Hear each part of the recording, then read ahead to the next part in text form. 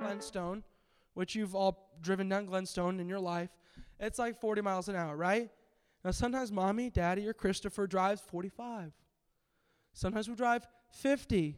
Sometimes some people drive 35, and sometimes that's me, and my wife yells at me. But sometimes we drive a little faster than the speed limit, right? How many of your parents have driven over the speed limit at some point in time? Okay, right? How many of you high schoolers have driven over the speed limit? Okay. How many of you have a speeding ticket? Suckers. All right. So the max you go is like 10 over, right? So the speed limit for the Israelites was like 40 miles an hour. And sometimes these people would go 45. Sometimes they would go 50. Sometimes they'd mess up. Every single person, every single Israelite broke the law at some point in time because they had a sinful nature. And at some point in time, if we all had these same laws, none of us would be able to follow them perfectly. None of us. But what that speed limit does is, how many times do you guys see someone going 90 down Glenstone? Never. Because what a speed limit does is it restrains you from going all out crazy. So what the law did is even if you would mess up sometimes, or there were times you would give in to your sinful nature, you wouldn't just go all out nuts and just do everything bad, probably because they'd stone you, but two, because the law functioned as a restraint, because there was punishment for that. The last reason, and the most important reason for the law, was it was to diagnose. And we talked about a couple weeks ago about what Christians do, and they sin, right? And the very fact that we sin is evidence that we have a sinful nature, is that we have a cancer inside of us, is how I've thought of it. This is the third part of the law. The third part of the law is it's an MRI. What it does is because nobody can live up to these standards, nobody can follow these rules perfectly, it showed that there's a problem. Why can't they? Why can't we all be perfect and sinless? Like, why is that? And so what the law functioned as is it said, okay, I'm not perfect, therefore I need a Savior.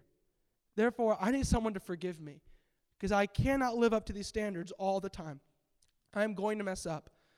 So that is a great function of the law, is to point to Jesus, to say we really need Jesus to save us from our sins. And so when someone broke a law, sometimes they would forget that last part, that it was really about, man, we need grace and forgiveness. And it became really rigid. And like, oh, you didn't do it this way? You're cut off. You're out of here. You're stoned. When really the whole point of the law was to diagnose, to show, man, none of us are perfect. One of those laws that we're going to learn about tonight, we're going to talk about, because all of you are filthy rich, is tithe and offering. Because as you can see today, I trim my beard. I cut the sides of my hair. So why is tithe something that we still do today? So we're going to look at, what does tithe look like in the Old Testament, what does it look like in the New Testament, and what should it look like today? So, Old Testament. Before tithe was ever in existence, before it became a rule, it was practiced. It was practiced by Abraham. After rescuing Lot, he rescued Lot from a bunch of kings that captured him. Abraham gave a tenth of all he owned to the high priest Melchizedek. That story is in Genesis 14 if you're interested. So before this was ever made a rule, Abraham, he gave a tenth of all he owned to a priest to support his ministry. After Jacob, if we know Jacob, he betrayed Esau, and he escaped because Esau was going to kill him, and he fell asleep in Bethel, and he had a dream, and then after he woke up from this dream that God said, I'm going to protect you, I'm going to keep you, I'm going to take care of you, Jacob made a covenant with God that really shows the heart of giving, that really shows the way that we should have a heart when it comes to giving. And we read this in Genesis chapter 28. And of all that you give me, I will give a full tenth to you. Jacob recognized that everything that he owned or would own is not his. That every single dollar that goes into his pocket, every single animal that comes into his herd is not his. All that you give me, all that God gives him, He recognized that everything that he has will be from God. And he's going to give a tenth back.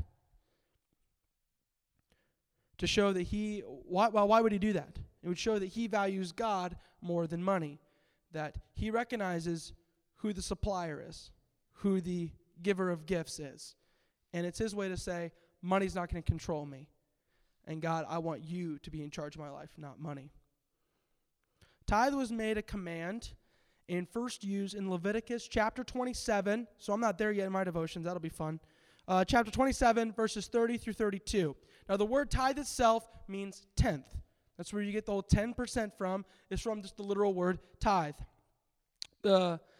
This tithe would go to support the Levites or the priests, pastors of Israel. There was another 10% that they would give that went towards festivals, feasts, holidays. 3% went to the poor, and occasionally they would give more money to fund projects such as the temple or barns or whatnot.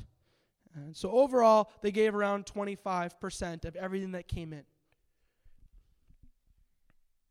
There are several similarities to how the Israelites did tithe, how they gave money, and how we do it today. Do you guys kind of see some of the similarities?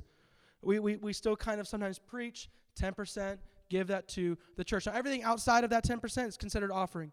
Or everything outside of your giving to support the church is considered offering. Okay, so that's the difference. Tithe goes towards to pay my salary. Tithe goes to support these light fixtures, lighting up. That pays those bills. All the ministries that Evangel Temple does, so it supports inner city outreach, which is an outreach for those who are homeless or of lower income. It goes to support that ministry, funds them. There's a lot of things that Evangel Temple itself does. Who was at the Easter egg hunt last week? All of that because of your tithe. And every week, when you guys give in that bucket, that's what that goes towards. It goes to fund those hot dogs that we ran out of at the Easter egg party. Right on? So that's what tithe is. It supports the church so the church functions. And why is that a good thing? I mean, sure. Why is that a good thing? Right.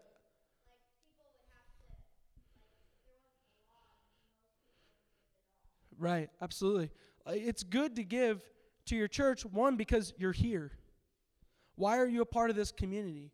I mean, you give to your church because you believe in it. You believe that, one, your pastors are going to do good things with your money. You're trusting them with it. And you trust just the church that you're a part of, that it's worth it. It's worth giving towards. Because Christ set up the church. It was the early church. Like, that's the way, I mean, the message gets out. You believe in it. That's why it's good to give to the church. So we give, generally, that 10%. And sometimes we give to things outside of the church. Sometimes we give to building projects such as the barn here. Sometimes we give money to missionaries. I know Emily and I, we support some missionaries on our own because we believe in them. We believe in what they're doing. Sometimes we give causes to the poor. Sometimes you guys walk by somebody on the street and just give them money. That's begging. All that would be considered offering outside of the tithe. However, we are not under the law of Moses. It is okay to trim my beard and the hair on the side of my head. So why do we still encourage the law of tithing, but not the law of beard growing? What does tithe look like in the New Testament? So what do Jesus and Paul say about tithe?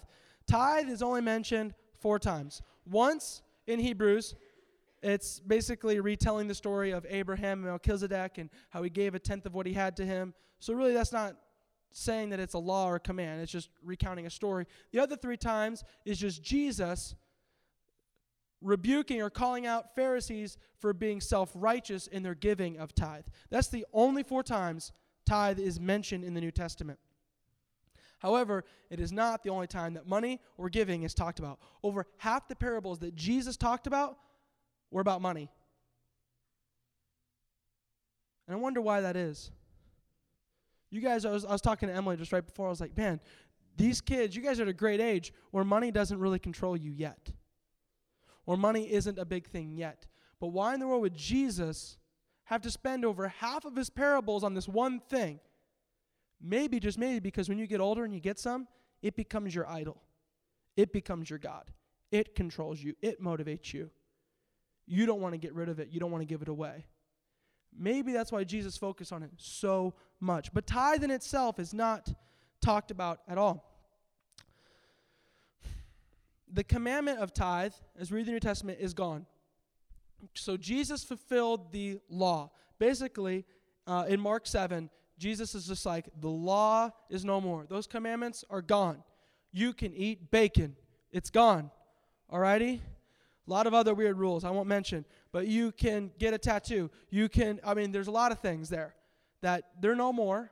It's not about that anymore. It's not about what you do and don't do. It's about why you do and don't do. It's about your heart and it's about your motivations for what you do. Which, at first, we're kind of like, whew, that's good. But really, that's kind of a bigger set of guidelines, kind of a way deeper task. But we see Jesus really changing the rules here in Matthew 22.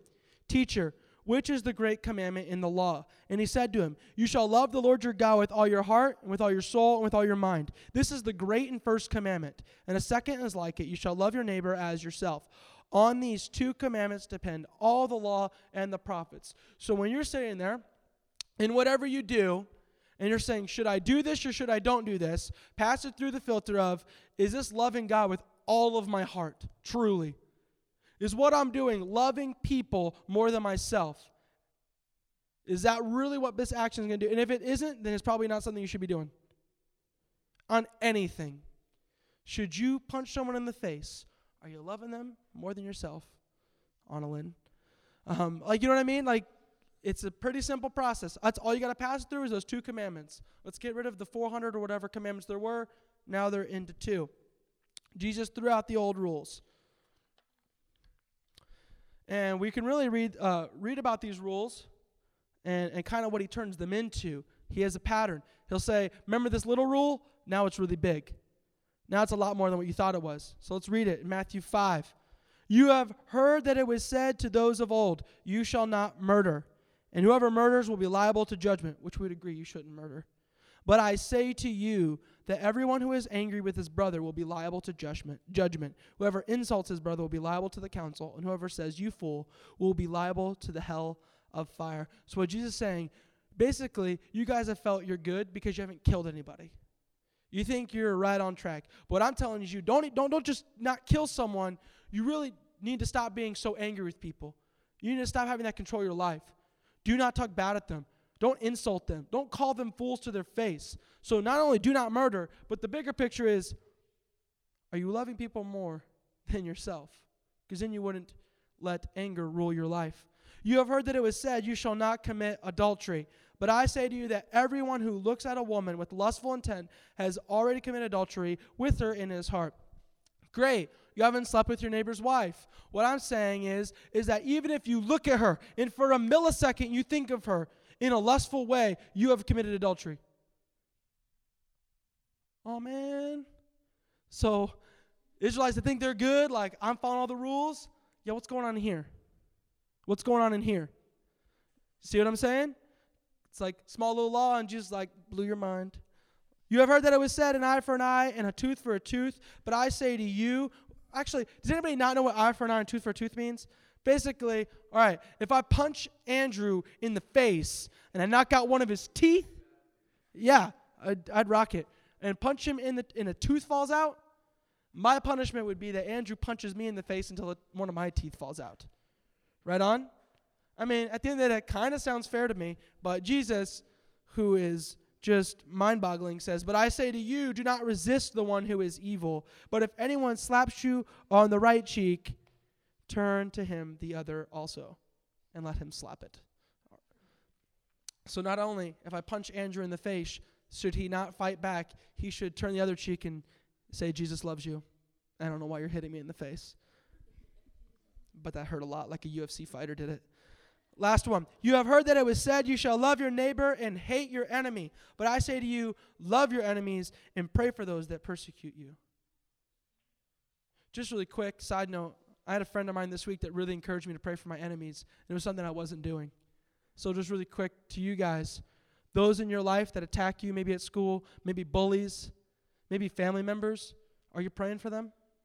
Do you guys love them? Do you guys hope for good things for them that they come to know Christ? Are you loving them when you come into contact with them? So there's that. I really needed that from my friend. So Jesus is taking all these commandments in the law and showing everyone the motivation of your heart and where the problem really is at. So can't you just hear Jesus saying? Can't you hear it? You have heard it said. You have heard that it was said, give a tithe of 10% to the priest. But I say to you, can't you just hear that? And he never said that. But can't you just hear him going through that process of giving and what he would have turned it into? That's what I hear it in my head. So how are we supposed to give today then? I have made a mistake. I was not educated and I was ignorant, and I apologize for that. I've come up on the stage with the little tithe bucket back there, and I've said that let's be obedient, let's give our 10%, right? Have you guys heard me say that? Have you guys heard church say that? That is wrong. Dead wrong. The tithe is not anymore. That is not a commandment. You are not commanded to give any sort of percentage at all. If anyone tells you that you are supposed to give 10%, they are uneducated. So have love and grace and forgiveness on them and say, yes, but we don't live under the Mosaic law. Jesus destroyed that. Right? Say that, you'll sound real smart, maybe. I don't know. You are not commanded to give 10%. But what do you think I'm going to say next? If Jesus says you're not commanded to give 10%, what do you think he would say next? 100%! Well, I think it's really good if we look at the early church. So that church that happened right after Jesus, he went away, he floated up into the heavens, and then boom, that's when the church movement started. So what did the early church do? So Paul's writing to the Corinthians, which the Corinthians are a group of people that get nothing right. They just really, they just don't seem to understand Christianity. So Paul has to write them. He has to write them twice, actually. And he really wants to help guide them in giving in chapters 8 and 9. He really wants to help them. So he points to the example of the churches in Macedonia, which is Philippians and Thessalonians. I forget the names, like the church of Philippi and the church of Thessalonica or something like that. So he's referring to them. He's like, all right, you guys don't know how to give? Let's look at how they give, and maybe that can help you out. All right, 2 Corinthians chapter 8. We want you to know, brothers, about the grace of God that has been given among the churches of Macedonia. For in a severe test of affliction, their abundance of joy and their extreme poverty have overflowed in a wealth of generosity on their part. For they gave according to their means, as I can testify, and beyond their means of their own accord, begging us earnestly for the favor of taking part in the relief of the saints. That'd be them. And this, not as we expected, but they gave themselves first to the Lord, and then by the will of God to us. And the very first three elements of giving are seen here, so I skipped on an accident. It's not about 10%, and it's not about a tithe anymore. It's about, are you giving cheerfully? Are you giving generously, sacrificially, spontaneously, regularly, secretly, and thankfully? Are you doing those things? And so those very first three I said, cheerful, generous, sacrificial, are found right here in how those churches gave. So how do we see, how did those churches give cheerfully? Well, we can see right there. For in a severe test of affliction, their abundance of joy. So this is a church that's experiencing a lot of persecution, a lot of affliction, yet they're still joyful and looking to give. So you're supposed to, whenever you give, it should be something that you do because you want to, because you're cheerful, you're happy to do it. Second, they gave generously. Their extreme poverty have overflowed in a wealth of generosity on their part. Generally, these people in these churches were poor. And yet still they were generous, giving a ton of money to support Paul and to support his mission. And they gave sacrificially. For they gave according to their means, as I can testify, and beyond their means of their own accord. So not only were they giving and still be able to pay the bills, they were giving beyond to where they didn't have enough to pay their bills. They were giving to where it really hurt. They were going to have to make sacrifices. They gave more than they could afford because they had a deep desire to take care of Paul and the leaders of the church. And so, let's just talk about the church as a whole. Let's talk about Christianity as a whole. Do we really see people giving beyond their means? Do we really see people giving generously to where it is sacrificial?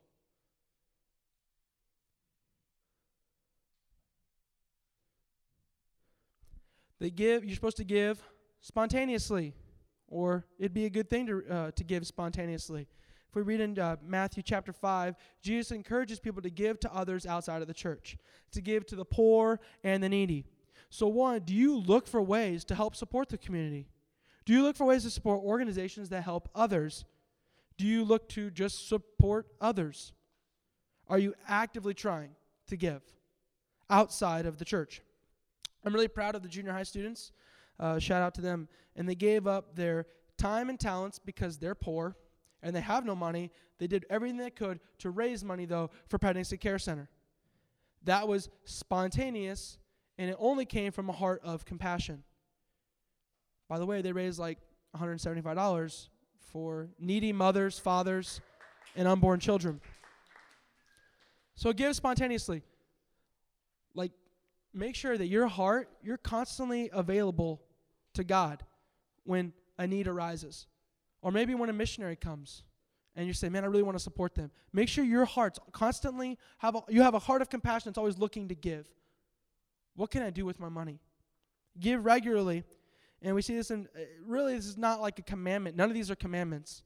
But they're really good suggestions. In 1 Corinthians chapter 16, Paul is talking to the Corinthians about how to give. On the first day of every week, each of you is to put something aside and store it up.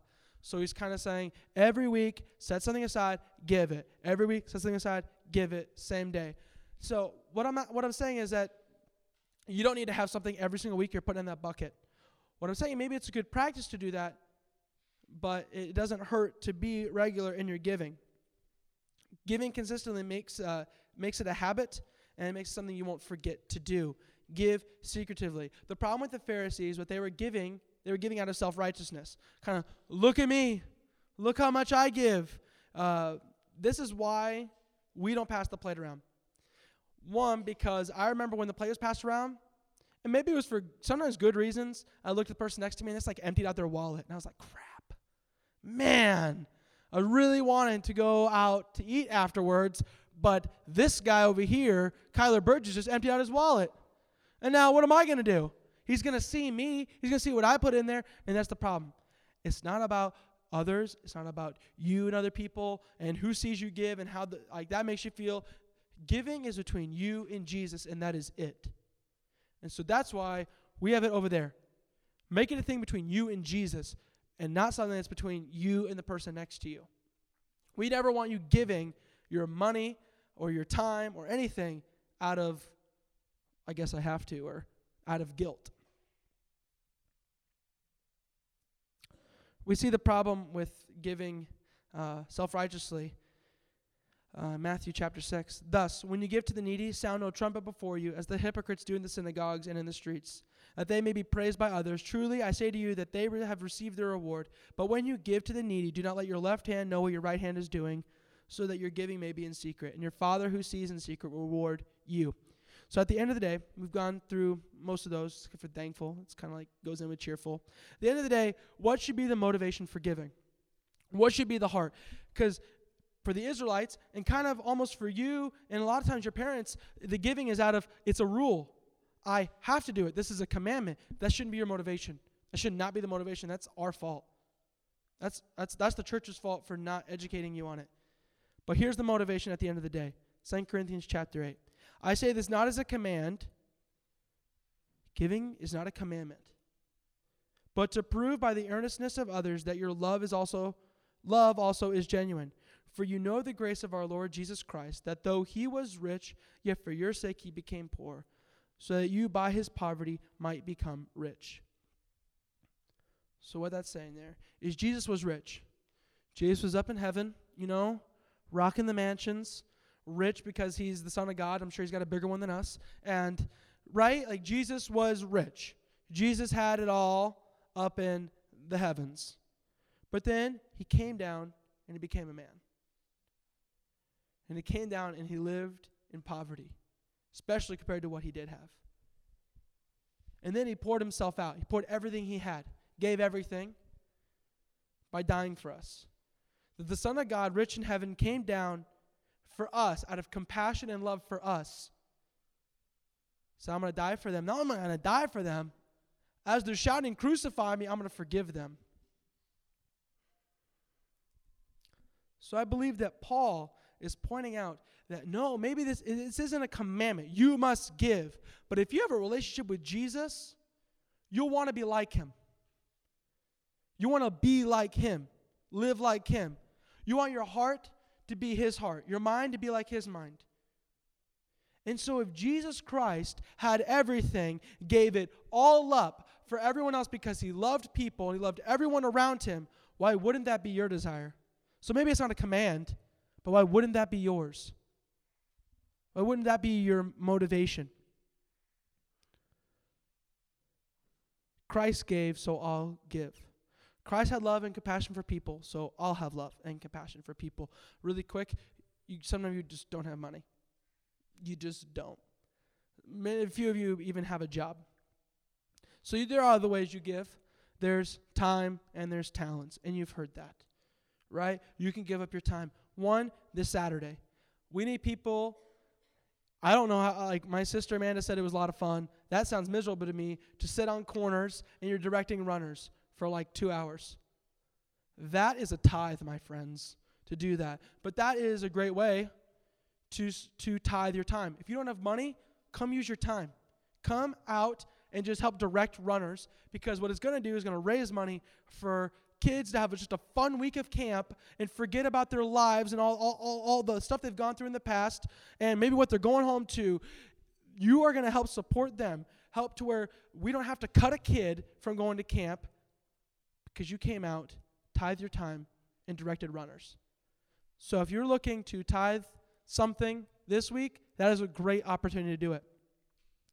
And in general, if you don't have money, look to tithe with other things, with your time, with your talents. What can you do? What can you bring? What can you sacrifice time-wise? So are you giving cheerfully, generously, sacrificially, spontaneously, regularly, secretly, and thankfully? And if not, why not? I think a very good practice to do is anytime you do receive money, or tonight, or today, like, have a conversation with Jesus every single time. Have you asked Jesus how much you should give? And sometimes I was told this, but I wouldn't do it, because every time I would ask Jesus that, he would say, you should probably give at least something. And I didn't want to hear that. Nana gave me a $20 check. I do not want to give $2 up, God. I do not want to do that. God, I don't want to give $10 to that missionary, because every time I did ask, he would bring something for me to give to, but I wasn't a cheerful giver. But it's a good practice to say, have you talked to Jesus? Because it's between you and him. If at the end of the day, you ask Jesus, God, how much do you want me to give? Financially, or of my time, or of my talents, to others, to help others, and he's not giving you an answer, because sometimes you just, I don't know, 10% seems to be like a pretty good thing. If it was good for Abraham and Jacob before it's even a law, that's just what they gave, that's a really good starting point. If you don't know what to give 10%. You have a birthday and you just get a ton of money, and you're like, God, how much you want me to give? And you're not hearing anything, 10% is a really good thing. That's a good solid, that's a good place to start. It really is, because it was good for them. But if you continue to only give 10% the rest of your life, are you truly giving like Jesus? If you build your kingdom here on earth with expensive cars and big houses, are you truly giving like Jesus?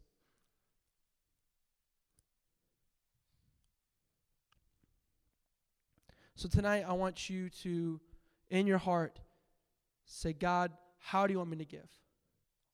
Start looking for ways for you to give. Ask him, how much should I give? And really reflect, look in the mirror to see, are you cheerful? Are you generous? Are you sacrificial? Are you spontaneous? Are you regular? Are you doing it in secret? Are you thankful?